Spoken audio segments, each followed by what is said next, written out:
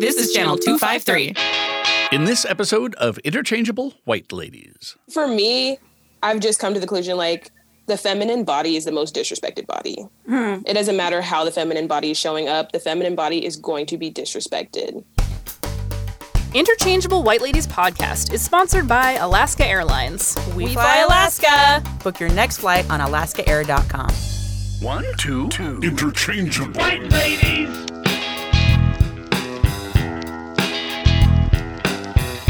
1, 2, Interchangeable White Ladies. Interchangeable Interchangeable White Ladies.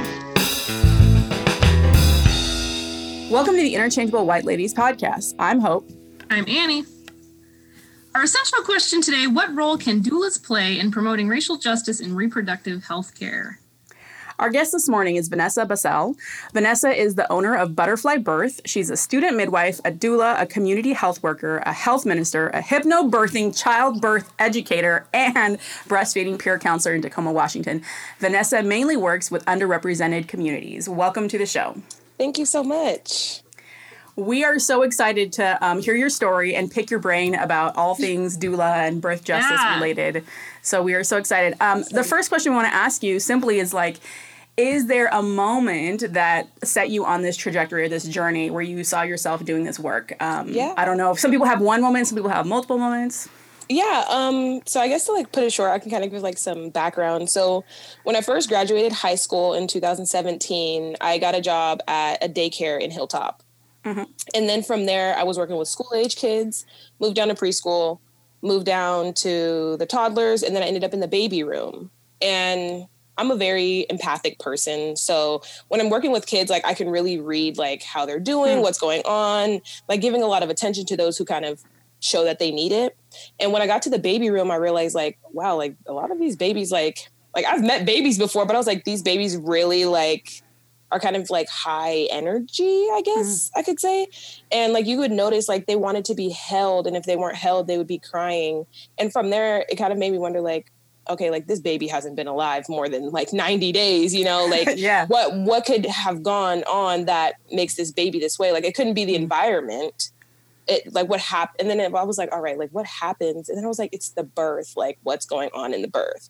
And then I would notice like the moms coming in would be like stressed out. And I was like, all right, like there's some follow through that's not happening here. Like we're missing something because these babies are getting here already kind of in a not so great situation. Like how do we intervene in that? So from there, I kind of just started doing research like, all right, well, like what happened at births? Cause like, I didn't know. I really just like, why would I know? So then I just kind of started like researching and I was like, oh, wow, like birth is really hard for Black women. Like, wow, like we should be talking about this. Like, this is a place full of Black women who have just had babies. Like where's the follow through? Like, where are they getting their support? Like we have moms in here breastfeeding. Like we have moms using formula. Do we know why they're using formula? Like how, like, this is our community. How do we support our community? And then from there, I was like, wow, like there's more like infant mortality rates. Like we have a room full of all these Black babies and nobody in here is having conversations about how they're dying before the age of 1. And then from there, I was like, all right, like I have all this information. What do I do with it? And then I started learning more about Pitocin and epidurals and like all of these things. And shout out to Badass Mother Birther on Instagram because I followed her page and like I was just like learning all of these things. And then from there, I was like, all right, I have all this information, connecting with family. Like I know I love working with moms. I know I like working with babies. I know I like working with parents. So where do I go from this? And then it just kind of like all clicked like, wow, like it's a doula. Like you want to be a doula.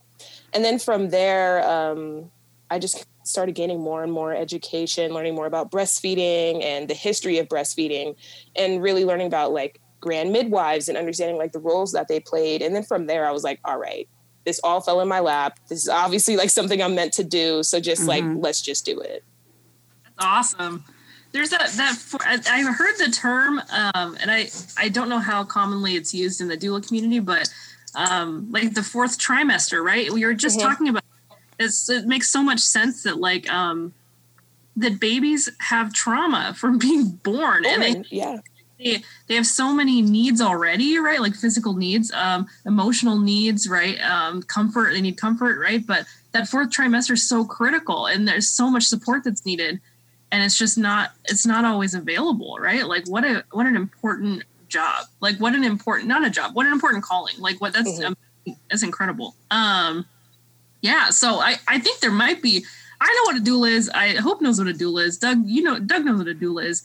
There's got to be some listeners who just don't know exactly what a doula does or what their role is. What if you had to describe it to someone who doesn't know what you're talking about?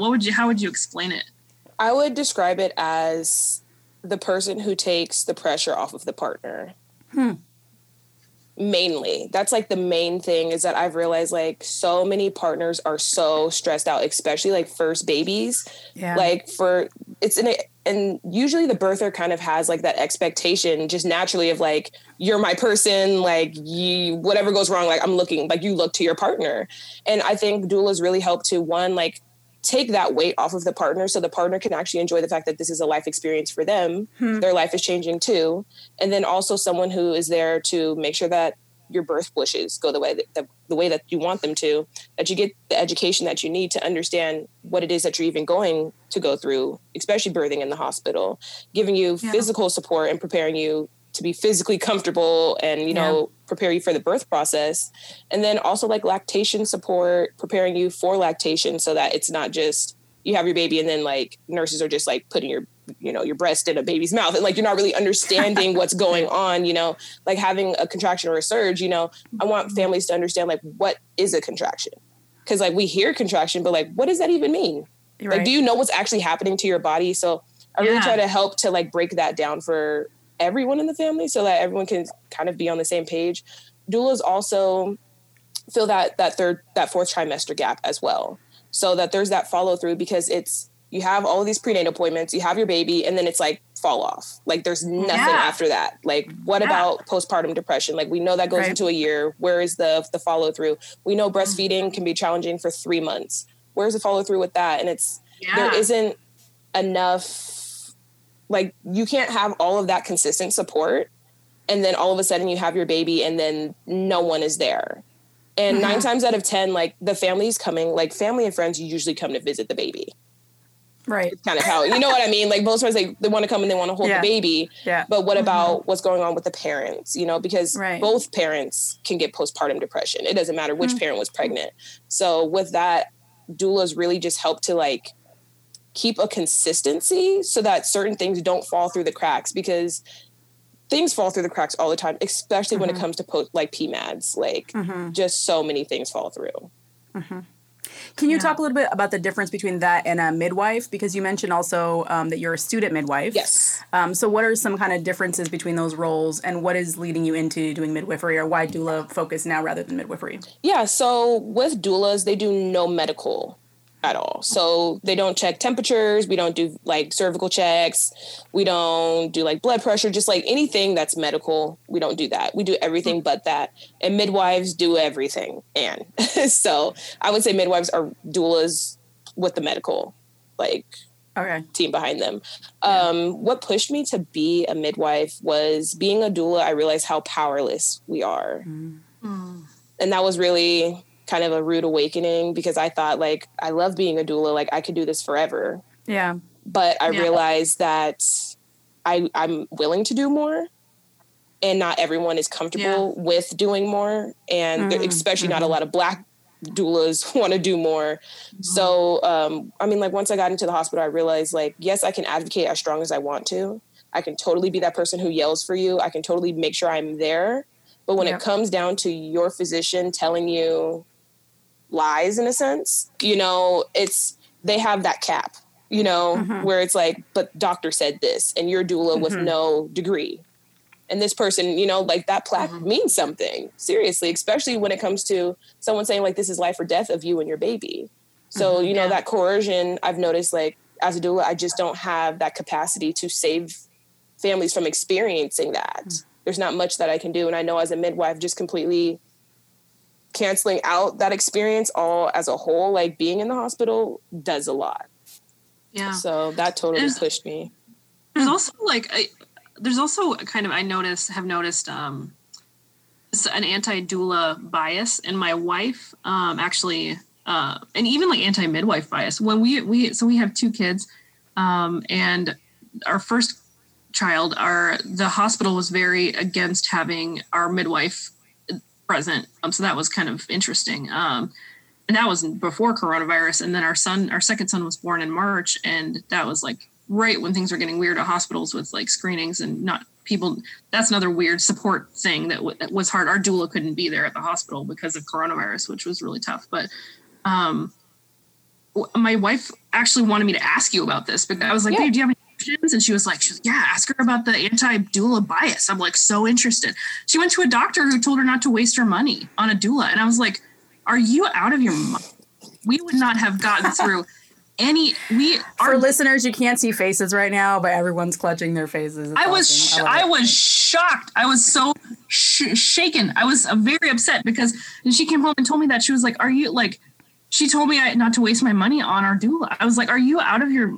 Is she out of her mind?" Because like with our first son, it was she saved us emotionally. She was there for everything. She was our fiercest advocate. She was like, every time the doctor said something kind of weird, she was like, "Are you sure?" Like everything. Like she was there for everything. And I'm like, she literally saved our sanity. And like, you're basically telling my wife, who had like our first traumatic birth, like, don't waste your money, buy a crib instead. Right. So like, how do you, this is the weirdest thing, right? Like, how do you see that anti-doula bias? Have you felt that from the medical profession or like healthcare providers? Do you see it against midwives also? Like what's been your experience with that? Yeah, that is totally a thing. It's that thing where it's someone who doesn't work in the hospital coming in, and we know the system. Like, and we figured it out from the outside. And it's kind of like you're bringing in someone who's going to like step on my toes. You know, it's kind of like you're bringing, you know what I mean? Like you're bringing someone in that I know, like people know that if you have a doula, if you have a birth plan, we're going to make sure you stick to your birth plan. Like, I don't care what's going on. Like, yeah, doctor said this, this, and this, but we also know the facts, and we have evidence that's like evidence-based birth that is proving against what we're recommending right now. So I've definitely noticed. I've had a nurse even tell me like, yeah, a lot of the nurses at this hospital do not like doulas. She was like, I started off as a doula, so I love doulas. She was like, I know what great work that you guys do, because it's frustrating because at the end of the day, no one is in that room with the birthing person. Right. That's frustrating. It's like, you could say all of these things, but it's like, are you going to be the one to help rub her back and consistently be there through the entire labor? Were you at her house before she went into labor? Like, you know what I mean? All of those things. Are you going to go back after the birth and be with that person? So, you know, all of those things kind of, it really just comes down to, they don't want anyone stepping on their toes. Like, they have a flow and they have a system that they like to go through. And when we bring someone in who knows that system, again, it's like testing. It's really, really testing them. And I've noticed I get a lot of backlash from not CNMs in the hospital, but when it comes to OBs, I get a lot of pushback. I've had an OB yell in front of a family and like completely like go off the rail, like inappropriately. Wow. And just because this mom didn't want to induce that day, like there was no medical reason to induce. He said he wanted them right now. And she's like, we need time to think. And he was like, no, if you decide to come in, like after my recommended date to come in for your induction, I'm not going to do it. What? That's ridiculous. Yeah. Like it was like mind blowing. Like we were all just looking at each other like, I don't think you can say no. Yeah. Like, I don't think that's like appropriate to say no. And it was just because like, he just felt like he just knew her better, like knew her and her baby better than she knew herself and her baby, you know? And from there, even I've had a birth even with a midwife come in, and like the nurses were kind of like, it was a transfer, and the nurses were almost treating like the midwife like, this is your fault. You know what? You know what I mean? Like, it was like, you could feel that they were like placing blame on her, that like, that's ridiculous. Labor didn't go as planned, but like, that's why we're here. Like, this is like, you know what I mean? Like, this is why you come to the hospital, is when these situations happen. Yeah. Right. So, and it's like when you have a home birth that, you know, is not happening the way you expect, or even in a birth center, it's not going the way you expect, and you need more medical intervention. part of what midwives do is assess risk. Like that's part of literally, like that's their job. Their job is like, oh, this is too risky, or this is outside of like my scope of practice. Why don't you get additional support? That's their whole gig. And it's like, can't imagine why a doctor or OB would be upset you bringing someone as a transfer, because like clearly that midwife did their job. If they weren't there, then we're worried.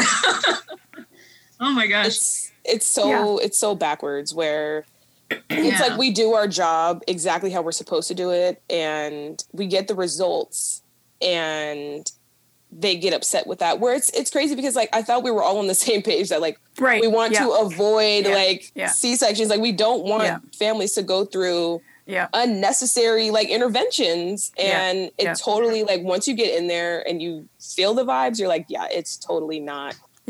You're not trying to avoid these things at all. It's definitely almost taking steps that kind of lead to needing those interventions. I've often seen that cascade of interventions is so real.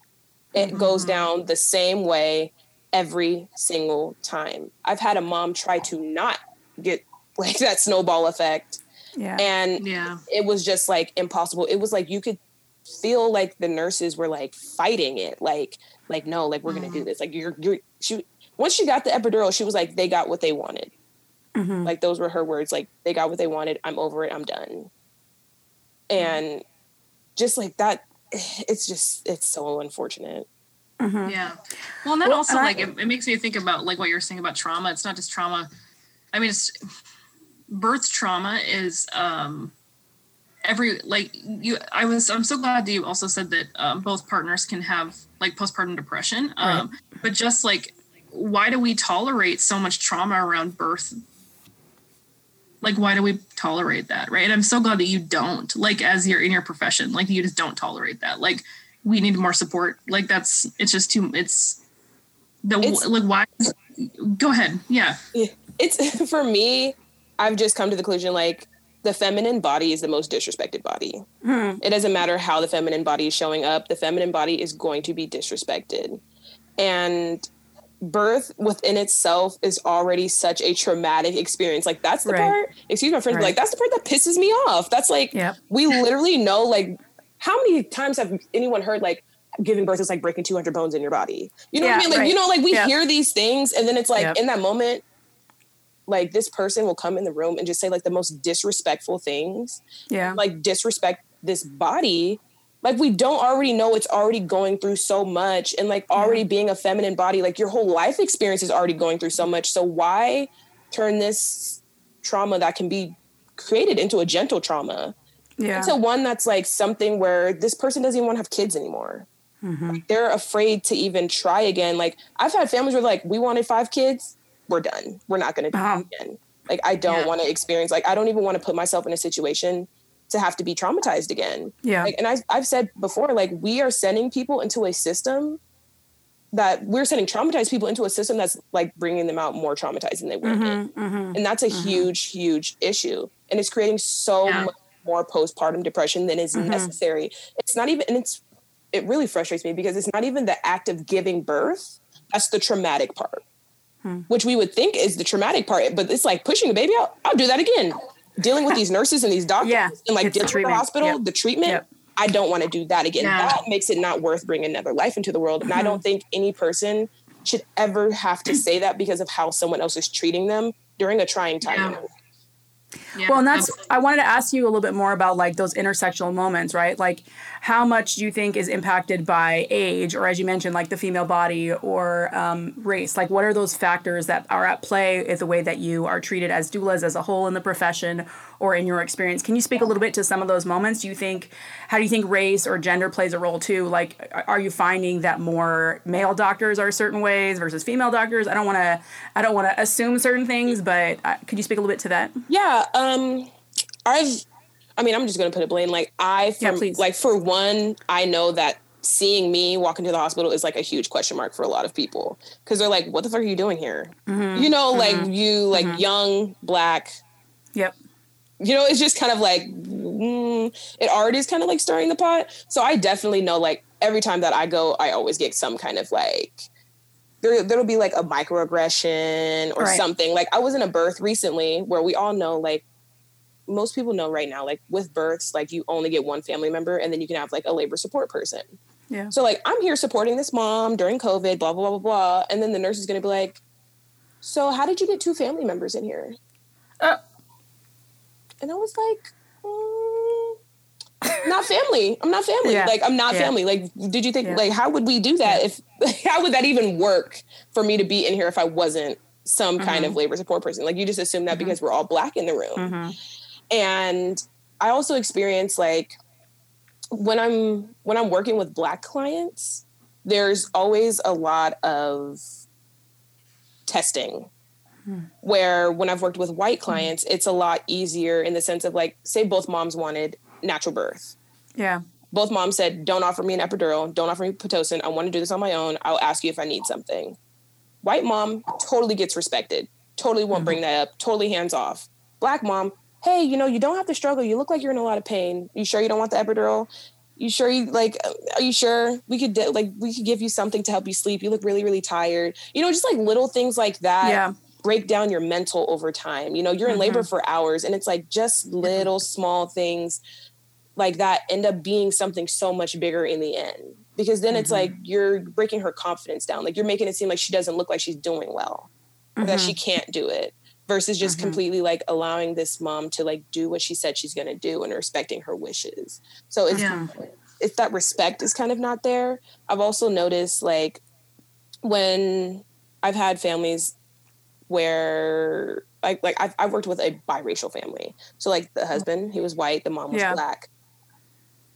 They were having a Black daughter, Black wife, Black doula, one white man in the room.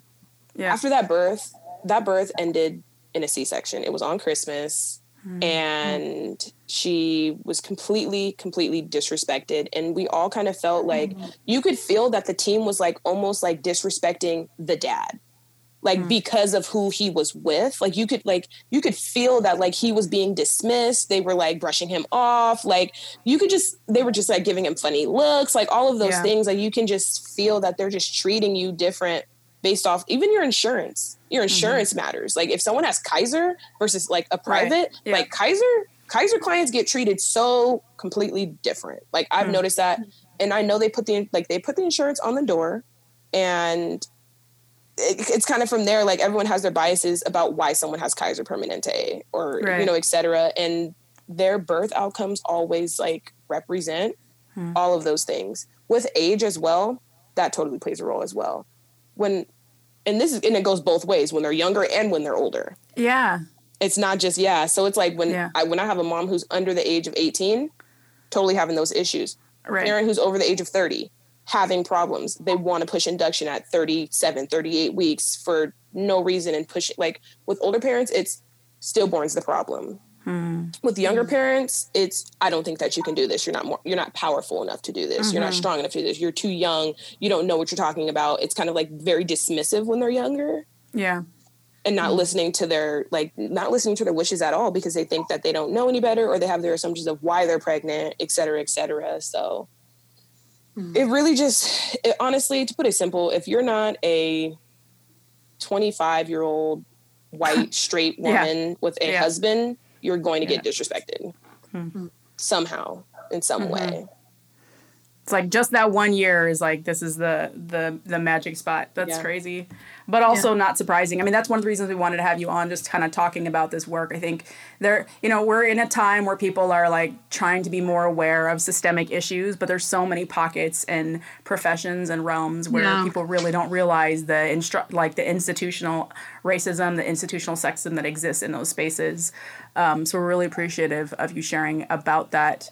One of the things I was reading about was just the concept of birth justice, and it seems kind of related to this. I don't know if you can kind of explain a little bit about that movement, or like what's happening, and then we'll take a short break. Yeah, so from my understanding, birth justice is really focused on families of color and trans families, really just the most disrespected families when it comes to the birth community. Birth justice is about the fact of there's so many disparities, like there's so many things going on, there's so much systemic racism, and birth justice is all about acknowledging that and doing something about it, from my understanding. Yeah, that's awesome. Annie, did you want to ask a quick question? No, I was just thinking. Oh, you look like it. Well, actually, yes. May I? Go ahead. You had that look on your face. Well, I was thinking about the fact that like the dueling as a profession, and I don't. This has just been my understanding based on talking to our doula, and then just hearing, reading about some issues within the community itself, that even within dueling and midwifery tends to be pretty white. Right. So like the profession, like medical profession and all different roles in the medical profession tends to be white. And then dueling and midwifery is historically been pretty white, like the professional side. Right. And so there's this like kind of idea of like birth as it's a natural process. It's like part of life. Right. That not somehow that's disingenuous, that because of systems of white supremacy, that white women have kind of had a dominant role in midwifery and in dueling. And it's really kind of in some ways really insidious because of how high like mortality is for especially Black women and Black babies. And so I guess my question is like, do you see those disparities because we see it in the medical profession, do you see it in dueling and midwifery as well? Is that something that when you think about birth justice, like, does that look like we need more Black doulas? Oh, like, hell yeah. Yeah. Is that what that? Oh yeah. Okay. Yeah. Like right now, there's like, I think I know a majority of the Black doulas who are specifically like in Tacoma, Pierce County. And I think there might be like 5 of us, maybe 5. I mean, we're compared to like, there's probably like 100 white doulas out here. You know what I mean? Like there's so doing it. With kind of like going into what you're talking about with it kind of being insidious, like how midwifery has all happened. Just like a little bit of background, just because like this is the kind of research that I do and stuff.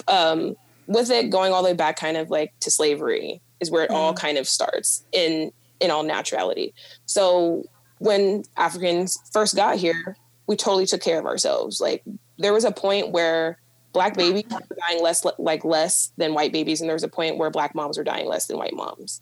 That all changed when Jim Crow happened and they illegalized midwifery in the way that Black people were practicing it. And then CNMs were the only ones who could practice. And then it became illegal to have herbs. If you were caught with herbs, you were going to prison. Like all of these things were happening. And midwifery initially, Black midwives were taking care of all the Black moms as well as some of the white moms as well. And they were doing amazing, amazing work. And then the medical field kind of started. And then so all of that was kind of wiped out. So right now it's kind of, we're in this era of the education was stolen in that sense. Like all like, yeah, there's totally like herbalist classes at midwifery schools, but it's like, there was a point where like we were afraid to even practice that. You know what I mean? Like it really getting into it. It's like we were afraid to have herbs in our bags. And then now it's kind of like, oh no, that's fine. You guys can do that again. Or it's like, no, you can't, we don't, just all of those things that we weren't allowed to do is now kind of like, oh no, it's okay to do that. Even the way of learning, it was like, oh, you can only be a certified nurse midwife. And then once that was all kind of wiped out, all the grand midwives were all passed away, not practicing anymore. Now it's, okay, now we can bring CPMs back. Now we can do it this way again. Now you can learn from a distance to do textbook work and you can work under a midwife and learn that way. And that's fine. You can do home birth, you can do birth center birth, you can have a business, all of these things, all possible now. When at one time we were all doing it, there was hundreds of Black midwives. We were doing great work. And then it became illegal. So right now, I think it's Black people don't know anymore.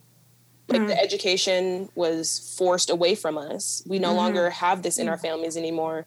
And now we've become completely dependent on a system that in a sense is the reason why we're having the mortality rates that we're having. It's the reason why we're dying, because we weren't dying before until we were left until we couldn't take care of ourselves anymore. So with birth justice, kind of going back on that, birth justice is a huge thing for me, is creating loudness about we can do these jobs, especially being a doula. You can start this at 15 years old. There is no, you know what I mean? You can do, there is no age limit on when you can become a doula. If you are interested in supporting moms, supporting birthing people, go and get the training. If your parents are cool with it, go and do it. You can do this in high school. You can be that person. I will take teenagers to birth with me so that they can understand this process, especially with COVID going on right now. It's really a great time to learn, especially even virtually learning. And midwives, it's it also even comes down to accessibility, you know, like we could want as many Black midwives as we want to, but like how possible is it when we don't have the fucking money in our communities? Like we don't have the opportunities. Like even for me, I'm like, I applied, I got in. How am I going to pay for this? Like what's going to happen for me? Like we even like, I have a woman who started a GoFundMe for me to go to school to be a midwife, because we know like I'm young, which is already like a challenge for me to even get into school, because my parents quote unquote make enough money, but I'm also estranged from my parents.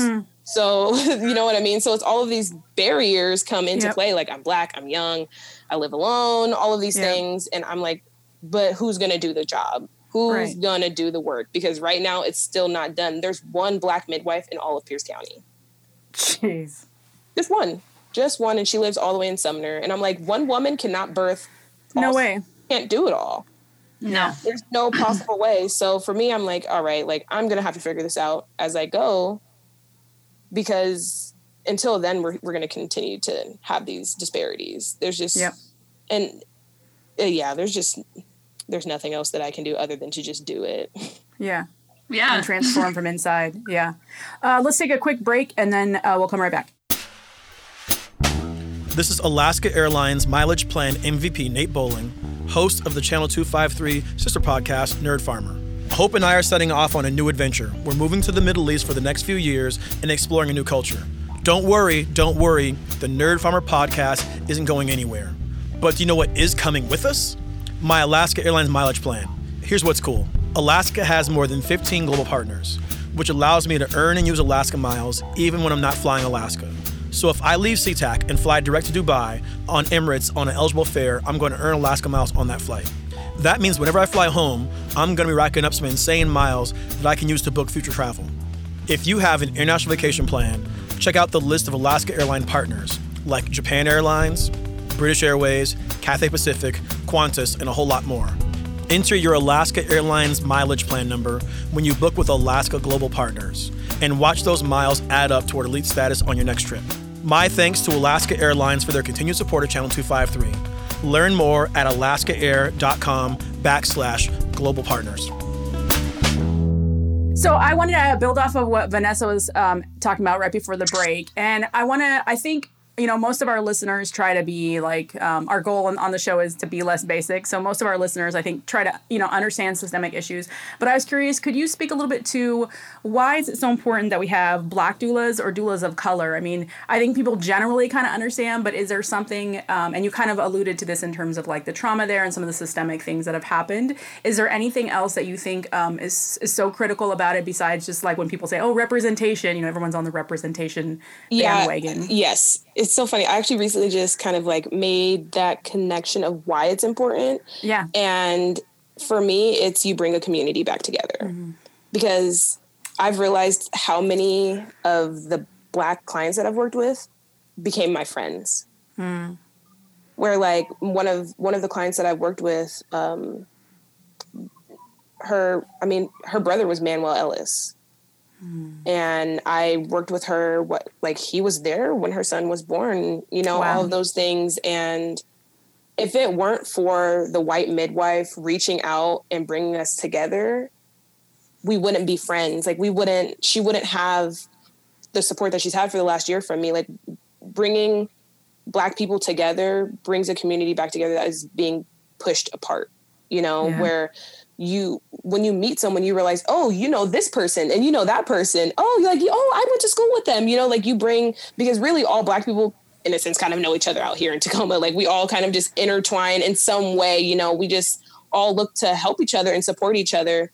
And when you help to be that person to bring a community back together, it's more than just, oh, her doula looks like her. It's, oh, this person understands her experience. They went to the same high school. They understand the same streets. They walked down the same streets. They lost the same friend when they were growing up. Like you relate on so many other levels where you naturally you're just naturally more comfortable being with that person, having them in your household, doing all those things because they get it without having to be, you know, having to have that conversation and explain those things, as well as, again, like you're creating friendships that these can last so much longer, and there's so much more follow through, and it's so much more personable where like this parent might be more willing to share things that are going on that are really affecting their household without having that fear of like, oh, this person might think I'm crazy, or this person might call CPS on me because they don't understand like what it means to, you know, like just how our households are ran. Like they might think me yelling at my kids is like super, super, super crazy and call CPS on me.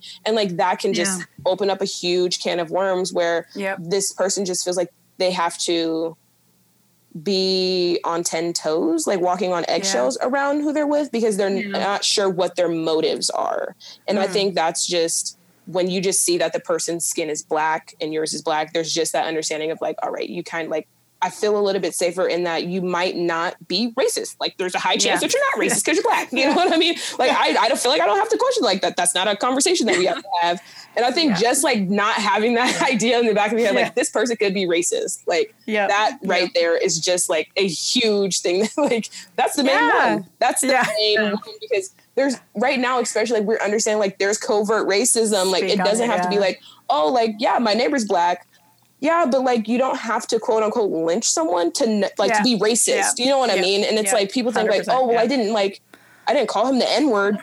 That doesn't like that's like so at the top of being racist. Like that's like there's so many other levels to it. Like that's a really low bar. That's a really low bar. That's a low bar. Exactly. I'm like this. Like how low is our bar for racism? Because that's if we're thinking like that's what you have to do, then we have so much more work to do. And it just comes down to like the microaggressions, like the implicit biases. It's the small things that we don't know that we do make it unsafe.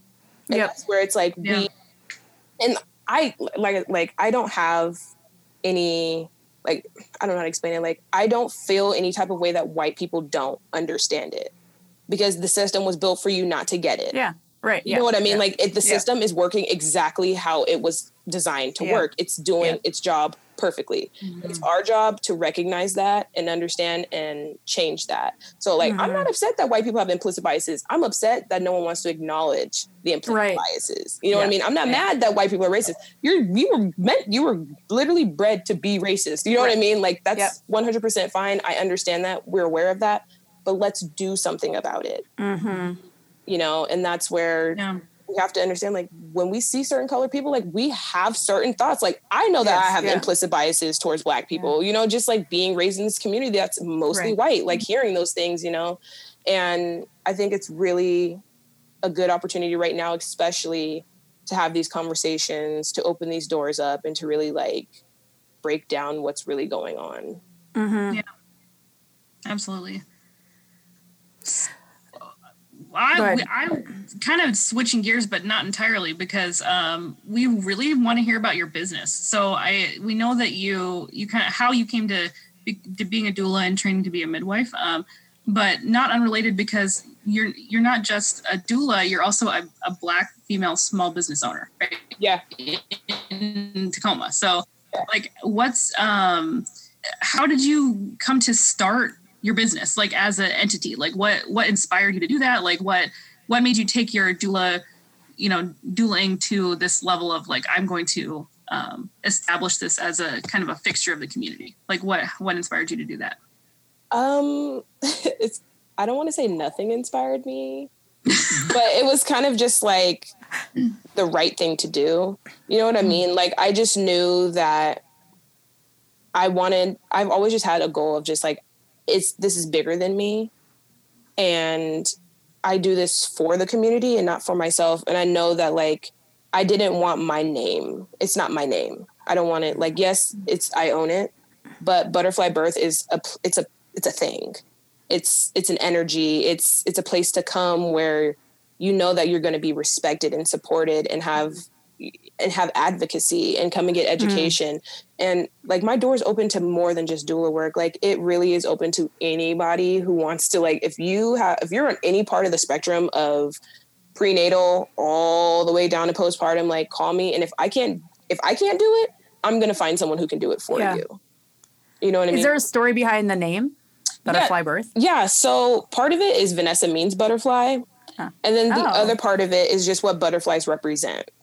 And for me, butterflies, there's so many stages, and they represent transformation, which is a huge thing, for one, because that's what's happening all the time. And it also shows that like not all change has to be traumatic. You know, and I think that's really important, bringing that into birth, where yes, birth is a change. Like, yes, it's a big transition in your life and you're going to definitely be someone different on the other side.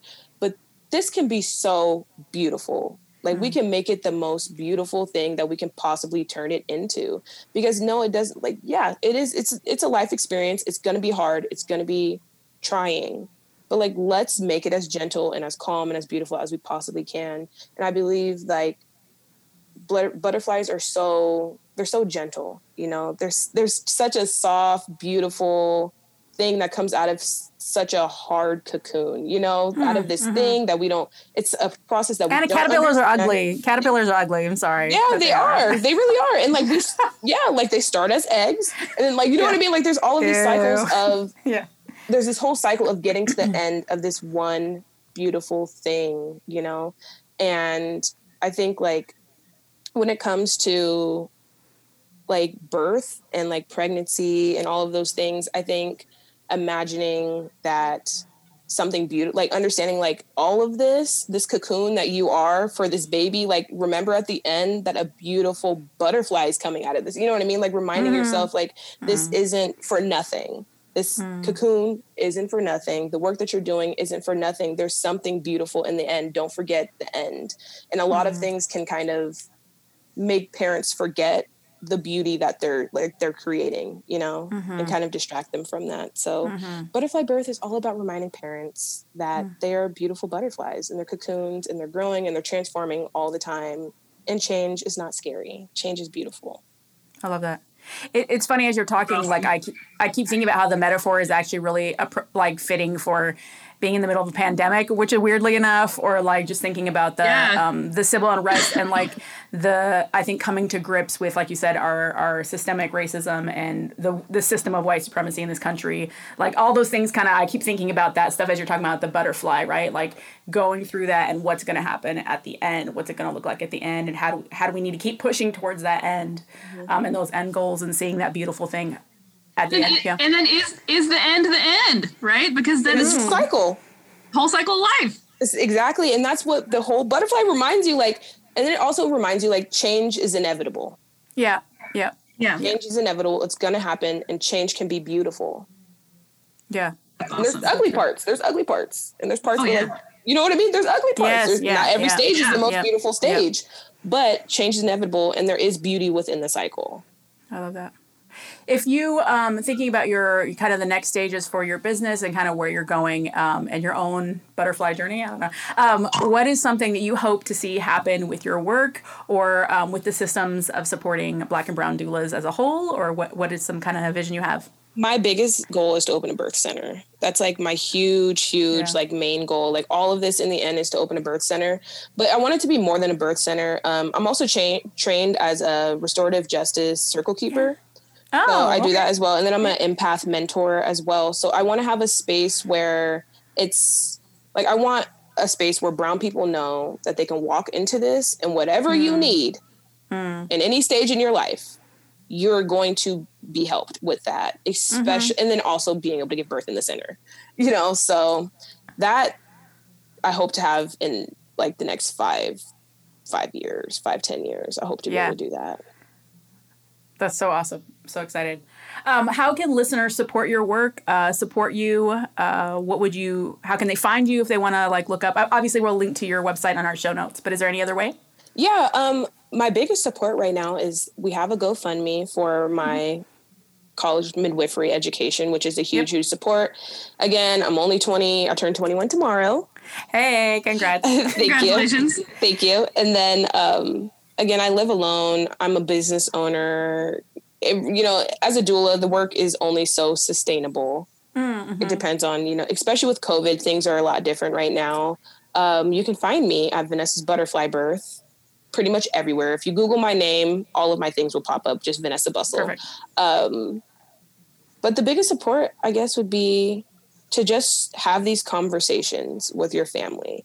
Like if you know someone who could have a child in the future or wants to have children, teach them about this. It doesn't matter if they're white, Black, brown, it doesn't matter. I think it's really important to understand the disparities that other people are facing around you so that we can understand, to have empathy for others without having these conversations.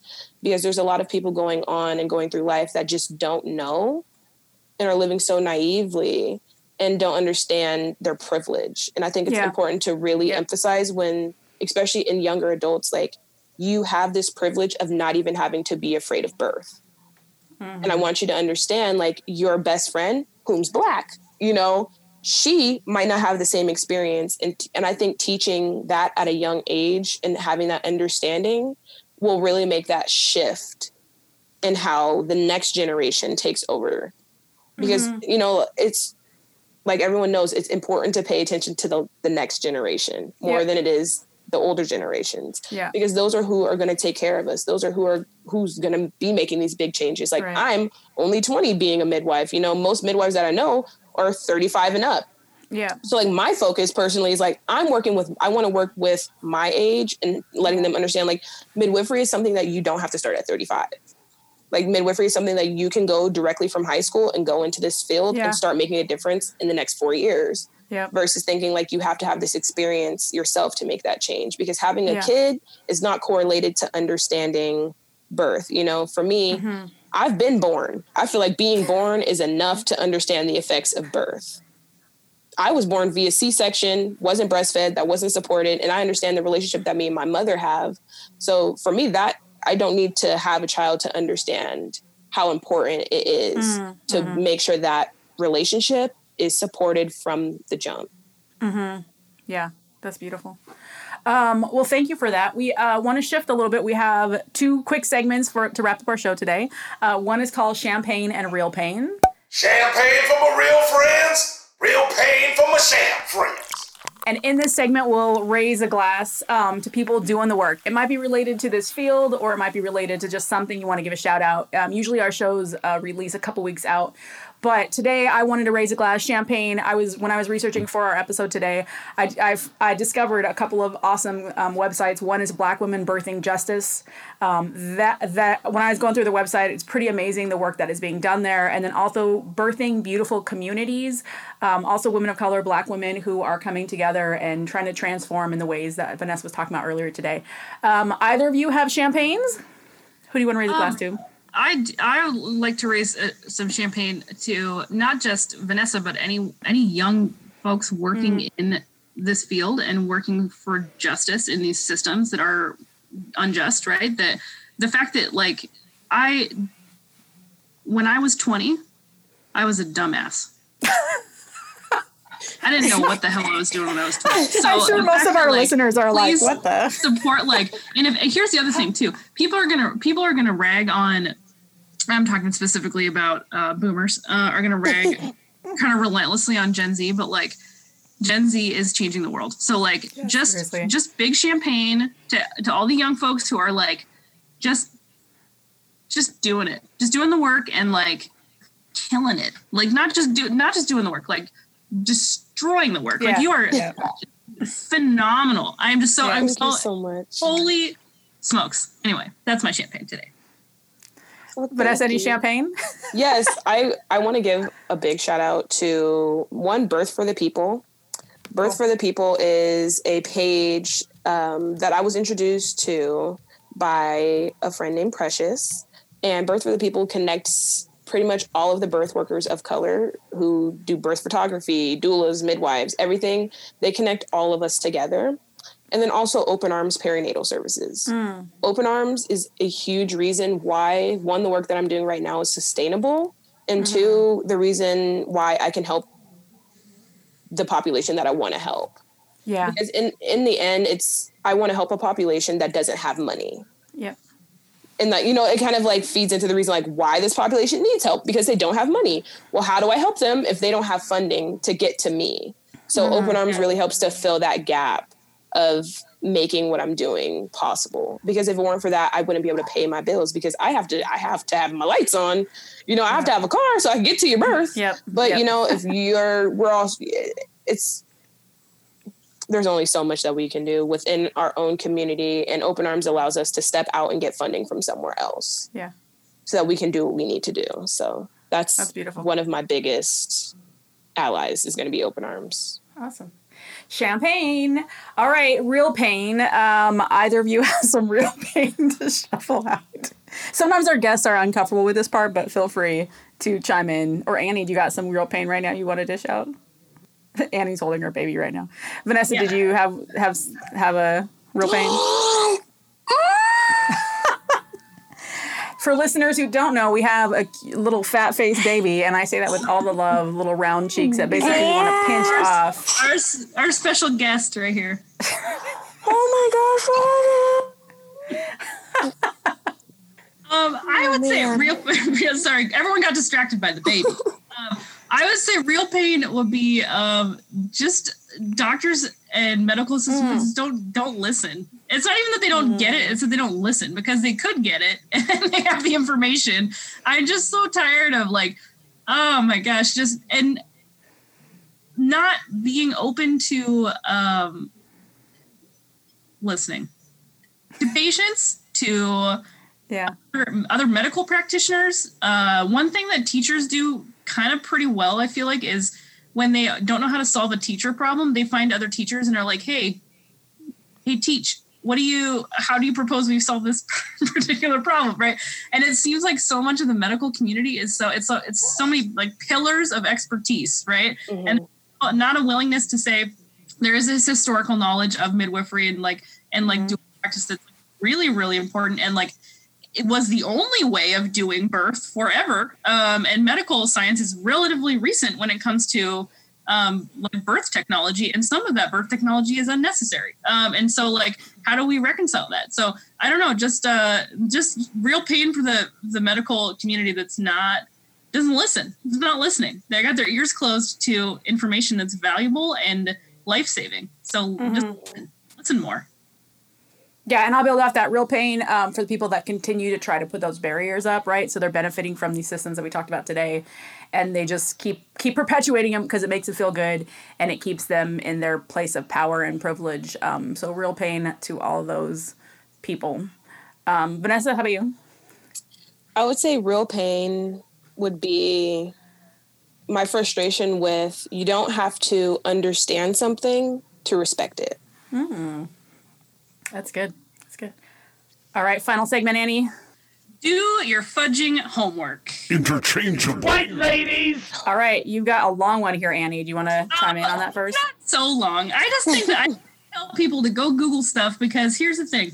You love a good article, is all I have to say. I do. Very and I also brand. I like Dr. Google because you can talk to folks like Vanessa who were super generous with their time to come talk about these issues of systemic oppression, to talk about racism and birthing and all of these things that are so very important, and also educate yourself about the history of midwifery, the history of racism in medicine, the medicalization of the birth process, which is Vanessa, I'm so glad you mentioned that because it's there's been such a shift in the last 150 years to see birth as a medical procedure when in reality it doesn't need to be medicalized in the way that it has been, because that has created disparities because systems are all built by people and they're all flawed and they're all super racist. So just think about how we activate and classist and also hate poor people, and all those things intersect, and transphobic and homophobic. And we need to undo those systems that are hurting people, right? And